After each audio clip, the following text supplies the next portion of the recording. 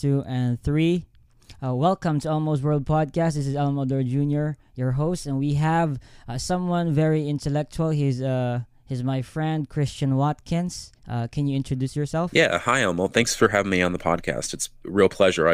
I've been catching up on some of your older ones that you've done, and you do a great job asking questions. And I had to get on the program. It's an awesome podcast in my opinion. But yeah, I'm Christian J Watkins. I am a YouTube content creator, Twitch streamer on occasion. I break down philosophy, politics, all those sorts of things. Anything that you could have an opinion on, I'm probably arrogant about.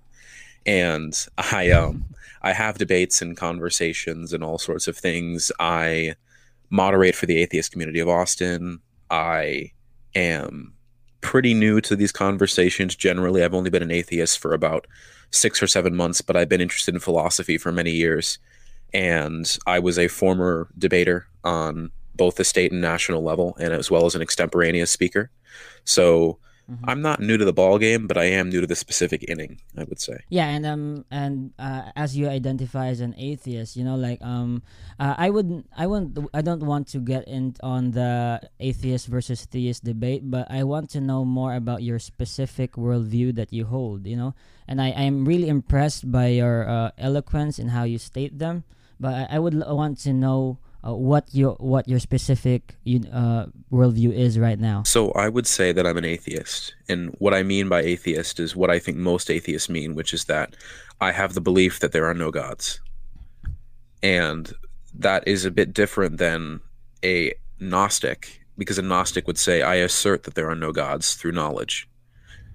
But I do, in fact, believe there are no gods. I live as if there are no gods, and I see no good evidence that there are gods. And because of that, I consider myself an atheist. The agnostic part is where I don't claim to know that there are, in fact, 0 gods, but I am, in fact, convinced that there are no gods. Yeah, other than the atheist stuff, what else do you hold as a worldview? So generally, I use 3 things to describe what I look at the world as. I look at the world through the lens of naturalism, I look at the world through materialism, and I look at the world through epistemology and skepticism. Just generally good epistemological methods like skepticism and those sorts of things. But it's a whole mess and jumble of things that I still work out daily. So on specific issues, I employ a lot of different techniques, but generally I would say that naturalist, materialist, and skeptic. Yeah, and I also think that we've talked a lot before, and you're a compatibilist, and that's something that you don't hear much from a naturalist or a materialist. So yeah, the reason why I hesitate to use hard determinist or compatibilist labels is that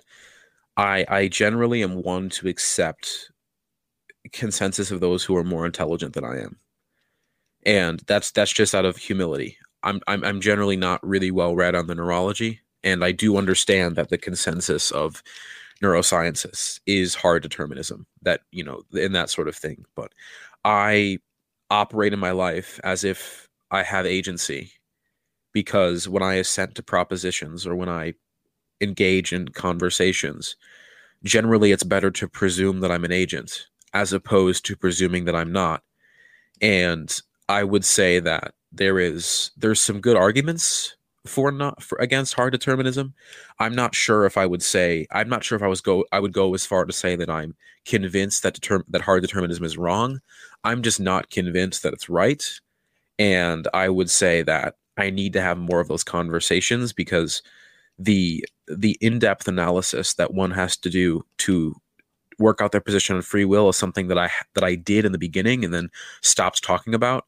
And now I'm trying to solidify that part of my worldview, and that's still very much an in progress position. Yeah, and I like the idea that you look at it as an in progress, because a lot of people are afraid to say that, because it puts them in a position that they might not know something about this, and people don't like saying they don't know stuff.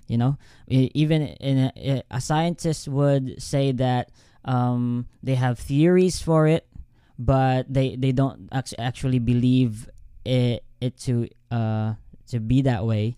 But in terms of, for example, how you what do you call that mix, or you establish a bridge between your compatibilism and hard determinism. How did that work for you? Is it something that you have a sort of a dualist position on that? Well, so I generally say that my position on this issue can be summed up in I'm convinced that most of the universe and most of everyone else is out of my control. But the one thing that I at least elucidatorily have control over is my own actions. And whether it's elucidatory or not doesn't change the fact that I'm convinced that I have that choice. So, and you could make a really compelling deterministic argument that the reason why I feel like I have that choice is because it's determined for me. And you could make an even better argument and say that choice would suggest that the material conditions around you were malleable in a way that could make those choices different, in which case they aren't in reality, and therefore hard determinism is true. Like, these arguments are good, and I wouldn't say I disagree with them per se, but I would argue that most people act as though agency is true, and that assenting to propositions in the absence of agency is a little ridiculous to me. And I would say that I'm kind of in that middle space where I'm not convinced of hard determinism, and I'm also not fully convinced of compatibilism, and I'm just floating in the middle and waiting for someone to make a really, really fantastic argument to push me one way. So it seems that you see two good arguments on both sides, so you're on the fence about it. But it means that in a way you're also holding a dualistic view, because you're holding an a priori argument, for example, the assenting to proposition, but also recognizing the empirical evidence from scientific research, which is posteriori. Yeah, so I would say that it's not technically dualist, because I'm not actually assenting to both propositions at the same time. I'm withholding judgment until the propositions are sufficiently demonstrated. So I wouldn't say that I'm holding both of them, but I'm considering both of them in a light that I find to be critical. So I guess that you might get a lot of backlash on this kind of worldview, because it in a way it's seems, I don't know, incoherent for some. But for me, it was actually just intellectual integrity, because you see a good argument and you don't dismiss it just because of a consensus. Yeah, I really don't care about backlash. Like, I take the positions that I take because I find good arguments for them. And if I'm wrong, then someone should convince me that I'm wrong and not bully me into believing what I used to believe. So if you want me to be a hard determinist, and if there's my atheist friends out there who want to convince me of that, ask for a conversation, convince me that it's true. It's not that hard. I'm open-minded as can be. I've changed every position that I've ever held in the past year and a half. So it's not like I'm closed-minded. Yeah, and I really love that about you, dude. That because some people think that just because if you prove them wrong, that it degrades them or humiliates them. But not at all, because we as humans, it's a premise already that we don't know shit about the world, and we're just figuring stuff out. And my real problem with this sort of thinking is the dogmatism, because the moment that you don't accept new ideas just because of you have to hold on to your old ones. That's really dangerous, even for in this modern age we have. For sure, I agree that so I always paint it this way. There is a contingency of ideas that we don't know about, and the amount of things that we don't know is constant. And once we know about them, the amount of things that we don't know goes down. So what I would say is holding positions that are false is actually putting them in the category of you don't know. If you don't know the correct answer, having a false solution isn't actually an answer. So what I would say is the only way to believe as many true things as possible and not believe as many false things is to be willing to change your mind, because it turns out that you could be believing something right now that is actually false, which falls under the category of things you don't know. And I would say that I want to know true things, and by consequence of that, I'll abandon false things. And the only way, in my opinion, that you can be sure that you're right is through repeated constructive critical dialogue that forces you to consider your worldviews in ways that you wouldn't normally consider it. So, but what I think about philosophy in terms of skepticism, though, is that any position can be reduced by, or can be reduced by some skeptic.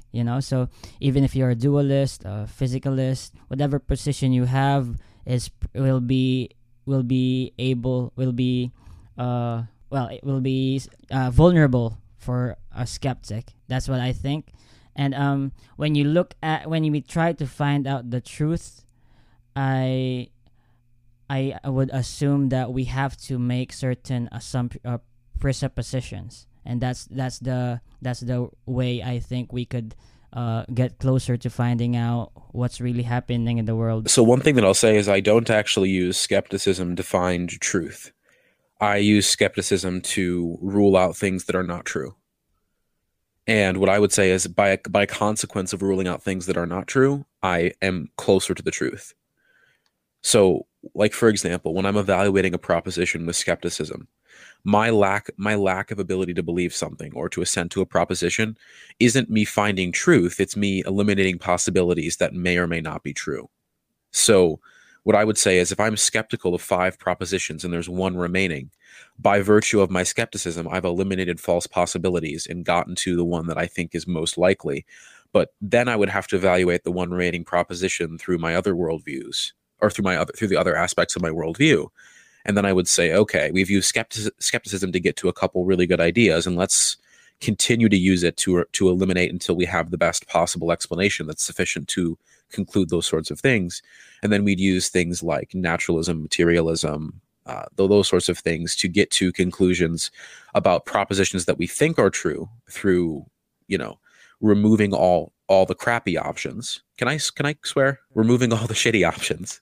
And then we're left with an option that is not so terrible. And then we use other methodologies on top of skepticism to find out if that's sufficient enough to adopt belief. Okay. That sounds pretty convincing.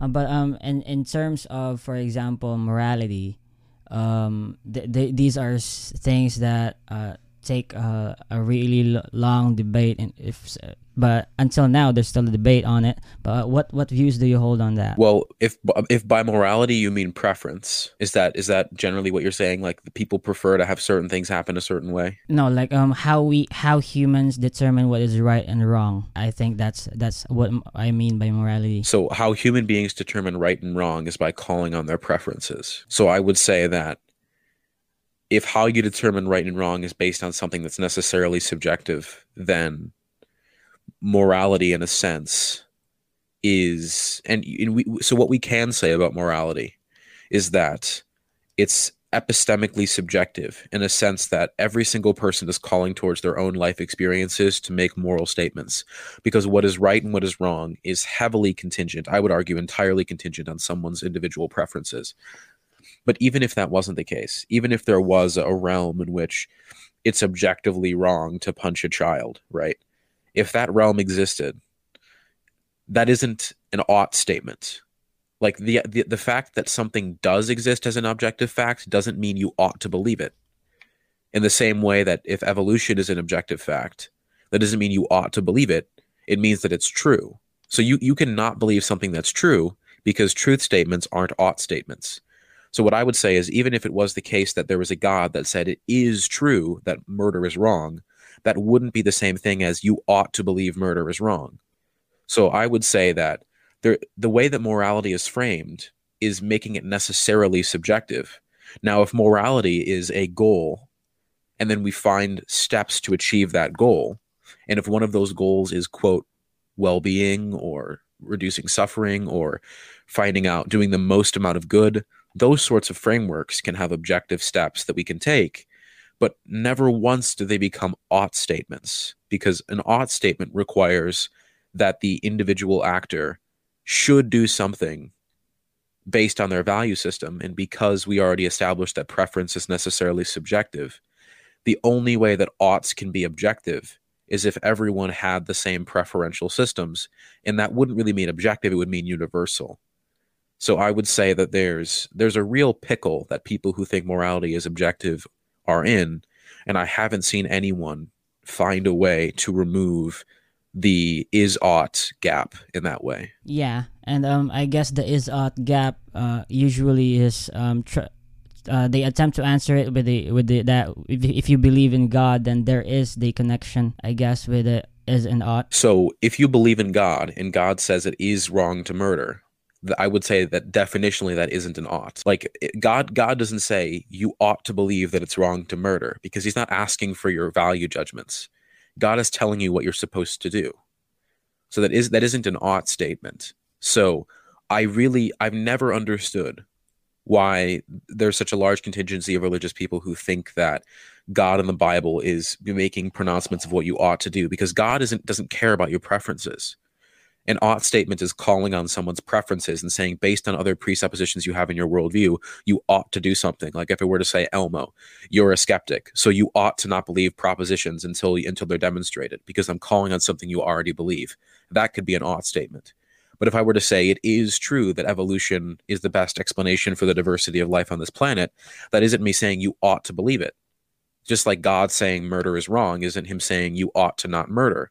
He's saying you should not, which is an is statement. It's not an ought statement. Okay, I understand your point. So, and then in terms of whether or not morality is objective, it's still the outcome is still determined by the subjective, I guess, the history of an individual, and also a mix of genetics. Yeah, I mean, what you ought to do is determined by factors outside of your control. So, like, for example, you're someone who's poor and you have a choice between robbing a convenience store and starving. Perhaps it is the case that you ought to rob the convenience store because your intuitions, your preference, your life situation is in such a way to where your preferences inform you that you ought to rob the convenience store.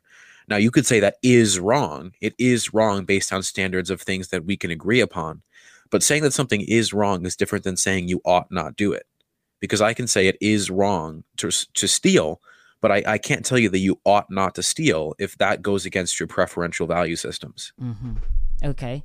So in terms of, for example, how we hold people accountable for their actions, then I guess that we would have to take everything in consideration, including their history and we already do their in genetics. Law.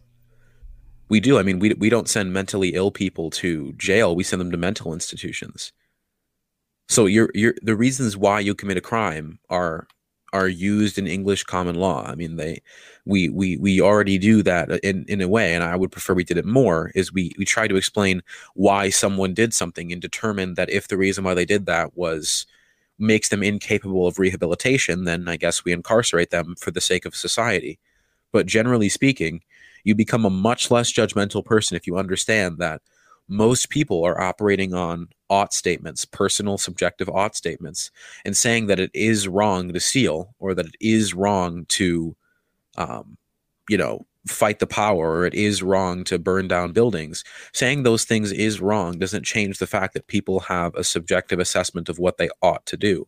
And a God being introduced into that equation doesn't change that fact. And I don't know how it could. Then when it comes to, for example, how we look at, let's say, the soul, because that the soul is a concept that is actually really important when it comes to human society, because the soul actually connotates the human dignity, and that is where we actually establish what we would define where we would draw the lines on violations of rights and also crimes.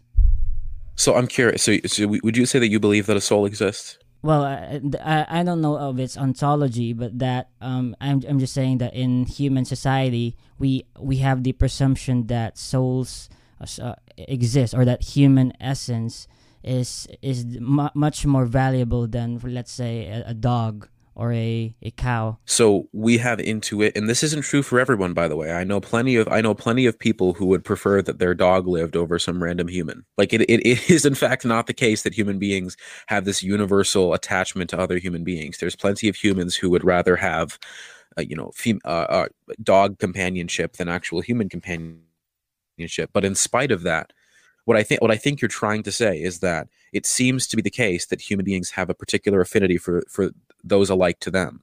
Well, what I'm saying that in how we in human society, for example, the universal human basic rights, yeah.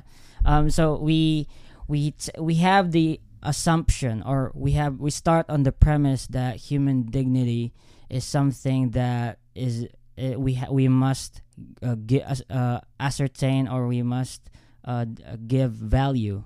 So it's a presumption that when we violate someone's rights, in a way we should be accountable for it. So I would say that the basis of to me, and I'm someone who's perhaps unique on this.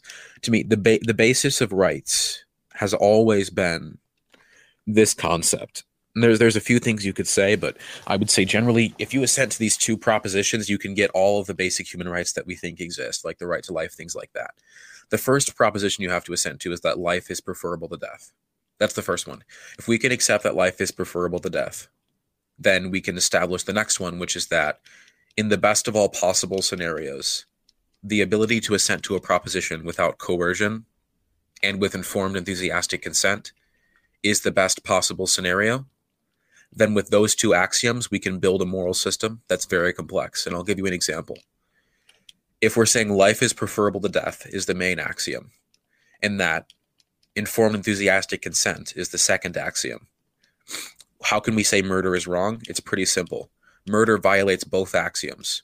It isn't informed and enthusiastic consensually, and it also is rejecting the proposition that life is preferable to death. And those two axioms can build.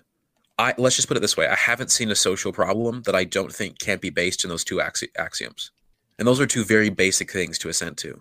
Yeah, I would agree that those two would be axioms, but again, those two axioms are also based on an assumption, because I would also make they're presuppositions. And so if I were to let's say find someone else who would disagree with both axioms, or even just one, then I would say that in a way it's more of a socially constructed idea or concept which serves a utilitarian purpose. So I would say that if you found someone who disagreed with those two axioms, then them existing is an oxymoron. And also, so here's my like dangerous argument that I'm still trying out. So anyone in the future who sees me retract this, I apologize in advance. Someone who rejects the proposition that these two axioms are true shouldn't be alive and shouldn't be engaging in propositional assentance, because saying that you have a preference is saying that your consent matters, and then being alive to give that consent is affirming both axioms. So I would say there isn't a single human being on earth who doesn't affirm to those axioms. Well, I'm not sure that would be the case, but if you, I guess that if you have to engage in a rational argument and you don't submit to these two axioms, then there is no place for an argument with someone like that, right? Is that what you're saying? Well, they shouldn't even be making arguments, because the only way that arguments make sense is if you can voluntarily assent to propositions, right? So the only reason why arguments about anything make sense is if you can make good arguments through logic and reasoning or whatever, but they have to be yours, right? So what I would say is, if you're going to say that I reject axiom 1, that life is preferable to death, then you're saying death is preferable to life, which means that you existing is an oxymoron.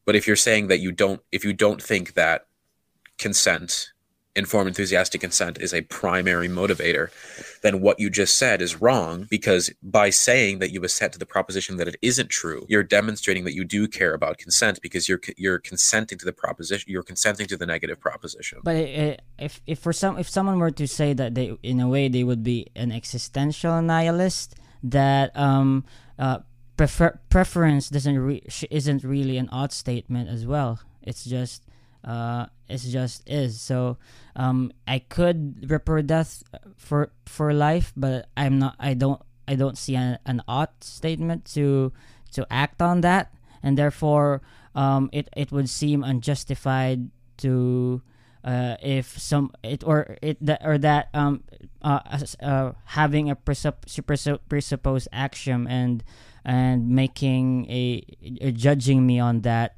would seem very well fascist for some. So a nihilist could say that there is reasons to prefer death over life, and I do prefer death over life, but I'm not compelled to do so.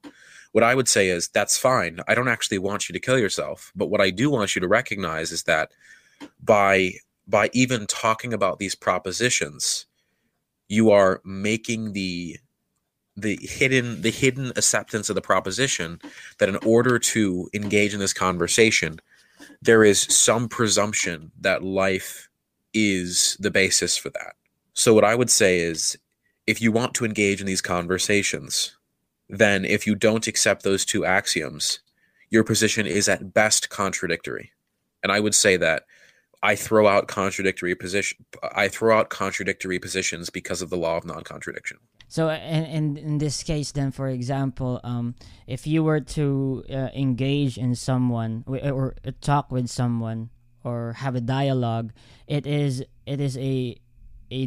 necessary to assume these two or to have these two axioms as a presupposition of your dialogue. Yeah, I would say that if we're going to have a discussion about anything regarding preference or morality or truth, you have to think that life is more valuable than death. Otherwise, you wouldn't be having the conversation, and you have to believe that consent to propositions is important.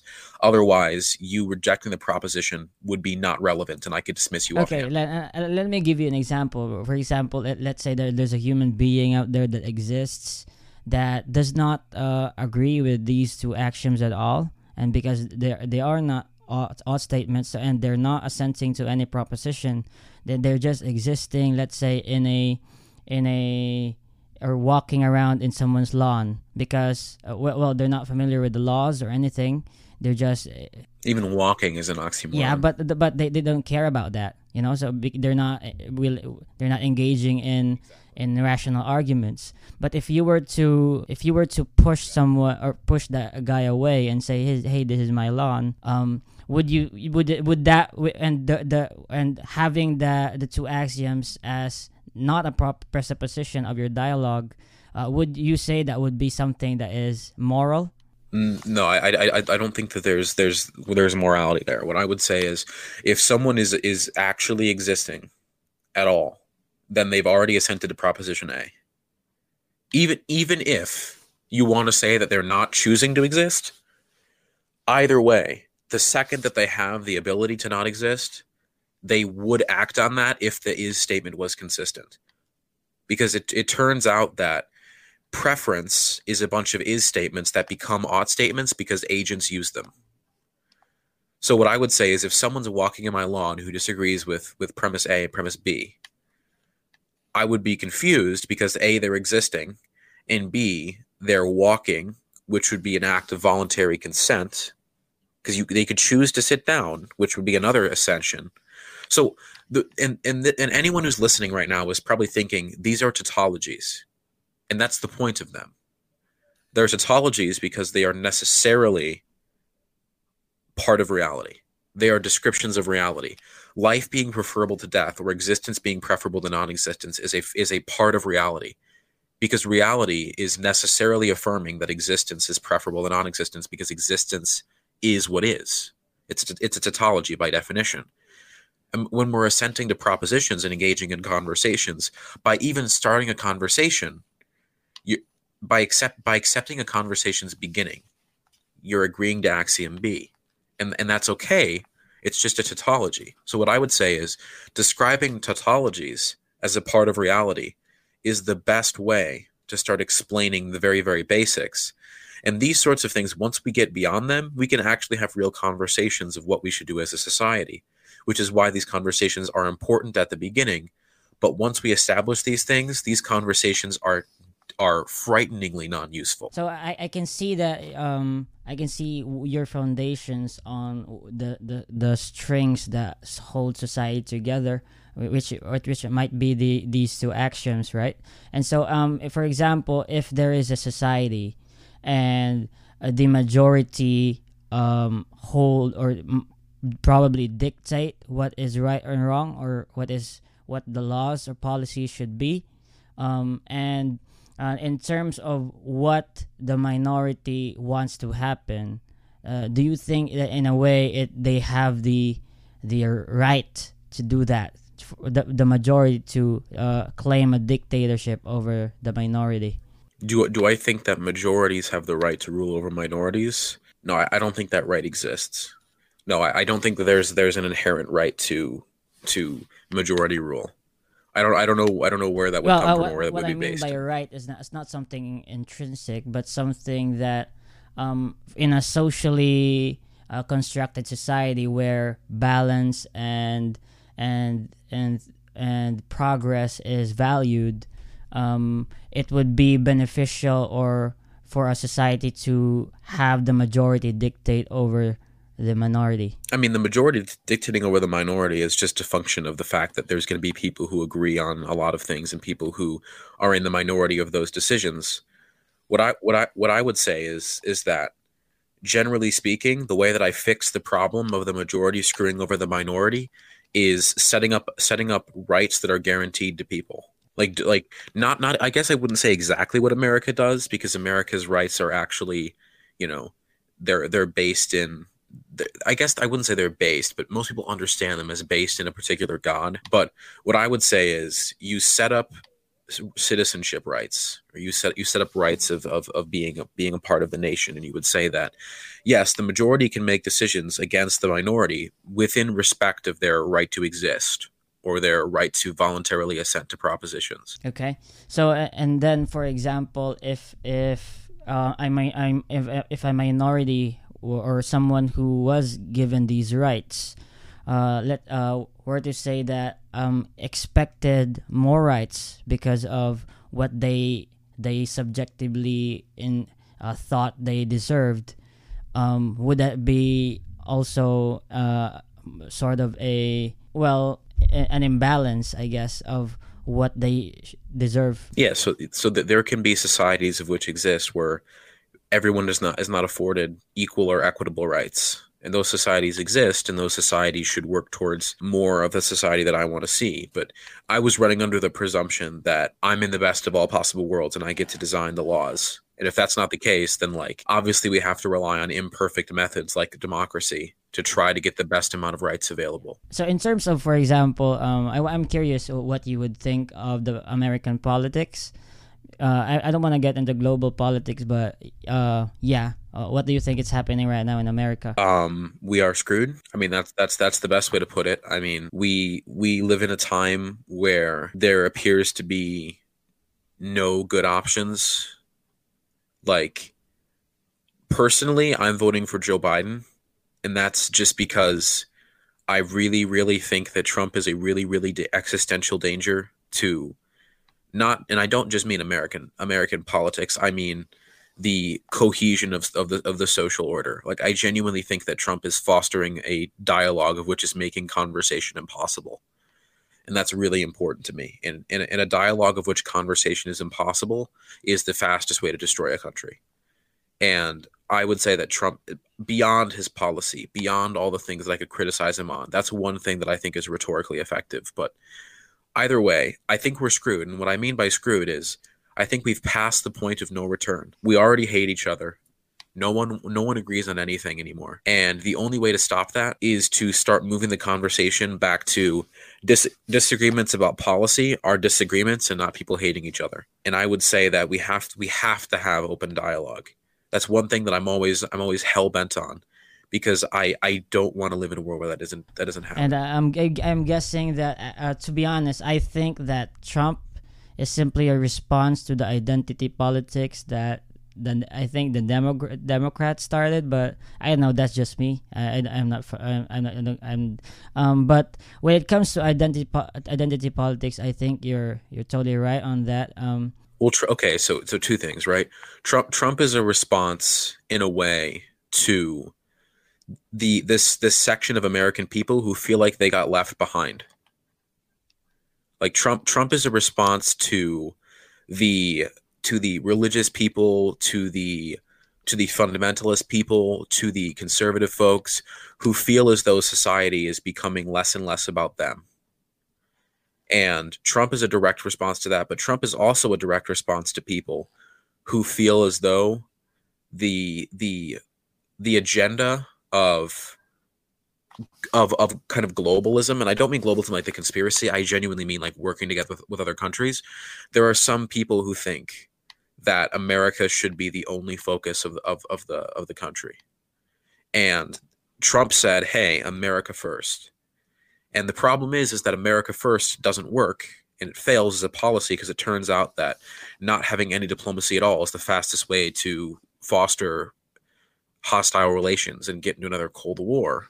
But either way, Trump kind of preyed on the fears of a lot of people who thought, hey, the conversation isn't about me anymore, and we're spending too much time on social issues. So let's get back to when America was great. You know, when America wasn't having all these social problems, when we were only focused on our country, like let's get back to those days. And Trump preyed on those fears, and it turns out that many Americans still feel as though America post Reconstruction is a worse place, which I think is full on not correct. And I would say that America was much better after racial integration and much better after the New Deal. Like post New Deal America is a good place to be in. It's not perfect, but it's a good place to be in. But these people are saying, no, America was better when it was more like the libertarian dream, where everyone is doing their own thing, and there is no social movements, anything like that. And it's basically a reactionary response. And I wouldn't say identity politics. I really don't think the left plays too many identity politics. Like if pointing out racial inequality is identity politics, then sure. But what I would say is no one plays those politics more than people on the right. They love making the conversation about identity. They love doing it, whether it's gay, straight, trans, whatever. They love making it about identity. And the left has, for most of history, not had the power in those realms and arenas. And as soon as the right was forced to give an inch on that, they got really, really, really mad. And I know that they did because I used to be a right winger, and I know that we were really, really Okay. mad about that. Yeah.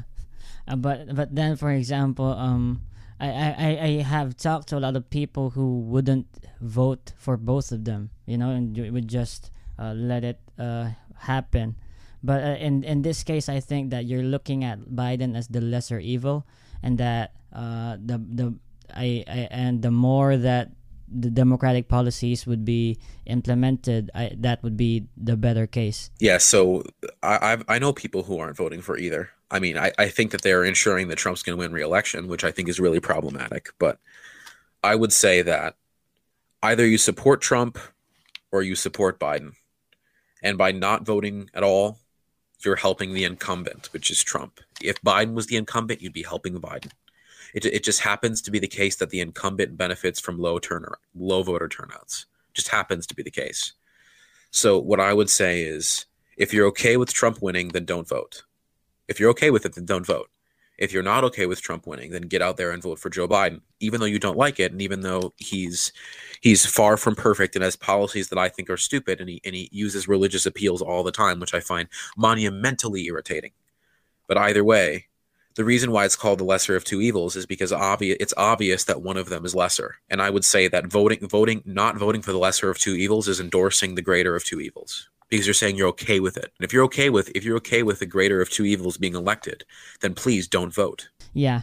But then, for example, let's say, like, what kind of America would you expect if Biden won? I'm not. I don't know the vision. I don't know his policies, what he stands for. What do you think he would happen? So right now in America, we're under a right-wing corporatist system. I mean, that's basically what we're under. We're under a heavily deregulated corporatist system where there is little to no focus on actual true left wing policies, actual progressive policies. I think Joe Biden would move back to left wing corporate America, which is still a dumpster fire. It's still not the ideal situation, but it's far better than right wing corporate America because at least left wing corporate America is socially progressive. Yeah, but then, for example, this is the real problem with that, because when it comes to the economics, a lot of right wingers would look at it as similar to what Bernie Sanders would ideas would have, which are they would label as communist or socialist. I'm not sure, but that's why there's a certain degree of loyalty to the conservative system, or to the present or the traditional system, and any changes that would be sort of risky is not something a lot of people are willing to take. I would just say that saying something is a socialist policy isn't actually an argument, right? Like saying, "Hey, that's socialism," isn't an argument, right? You have to explain. You have to make an actual full-throated critique of socialism if you want to not implement it. So what I would say is, I wasn't a Bernie guy, and it's not because I don't like Bernie, and it's not because I don't agree with a bunch of his policy. I actually do. I wasn't a Bernie guy because I I don't like endorsing candidates. I don't. I don't like doing it because I find I have too much skepticism to endorse candidates all the way. So what I said was, I agree with Bernie on these policies. I agree with Joe on these policies. I'm not endorsing either one of them, but I will be voting for either of them if they go against Trump. And so my thing here is that right wingers who will say that Joe Biden is a step closer to socialism is funny to me because it's kind of right, but I was saying something about how Joe Biden is a quote step closer to socialism. If by step closer you mean he's dragging the United States away from right wing corporatism, like he is in fact doing that. But that's like saying going to the right is one step closer to fascism. Like, I don't know. It seems to me to be sensationalism. Yeah, and I want to then dive a little deeper into your own personal values and how you think when it comes to, for example, daily activities. Yeah. Because I think that you're someone who is actively on a very high level of thinking even in your daily life, and that's why you identify as a perfectionist, so I think that's something that I'm not wrong on. Yeah, so my brain, I've usually described it as a really, really well drawn painting that makes no sense. So my brain is always trying to find creative solutions to problems, and my politics today are probably like you probably wouldn't even be able to tell that they were the same person as they were a couple months ago, because I'm so confused by how much my politics change. Like every day I'm changing something new, and it's because I'm trying to find the truth. I'm not trying to find party lines. So when my brain is trying to figure something out, it's saying, here's some ideas that I think are potentially right. Now let's just say them out loud and just see if they sound good. So like everything I just said is a reflection of what I've been learning about this week. And there was like a 95% chance that 2 months from now I'll be like, well, I have a different take now.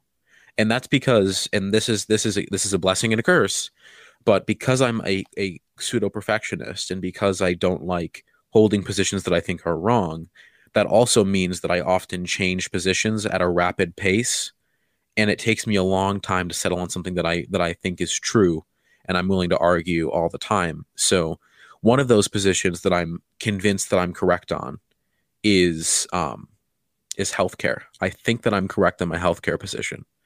But then the problem is that the nuances of that healthcare position change daily, and how I argue it changes weekly. So I'm always evolving in my understanding. So I don't know. The thing that scares me, what would scare me, is if someone is arguing the same thing for years on years on years on years on years, because that tells me you're not listening. What I would say is someone whose arguments look vastly different every time you talk to them is someone who's genuinely trying to find what's true. And that's why my politics look are so sporadic. And that's why I'm like, because I'm trying to perfect every little part of it.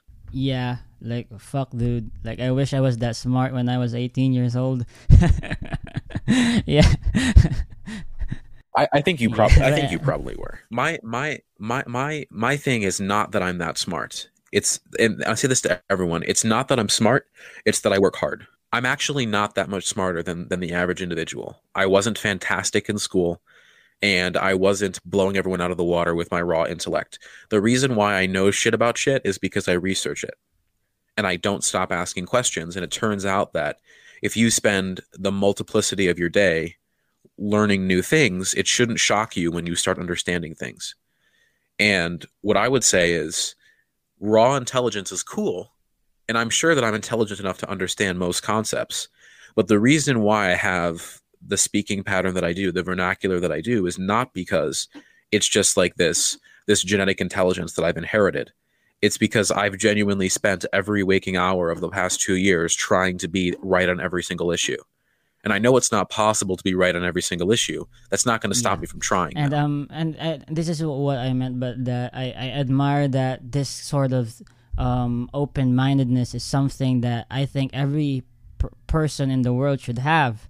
You know, because if you just keep repeating an idea that you've had for a long time and it doesn't change in any way, yeah, you're right. It's something that it has been dogmatically indoctrinated to you, and no thinking actually has taken place, probably.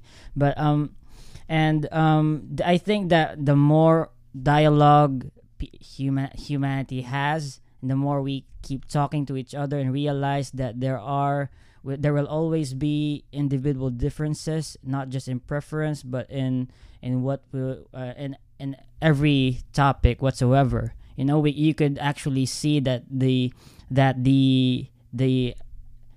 categories that we put people into, like for example, right winger, left winger, Christian, theist, Muslim, whatsoever.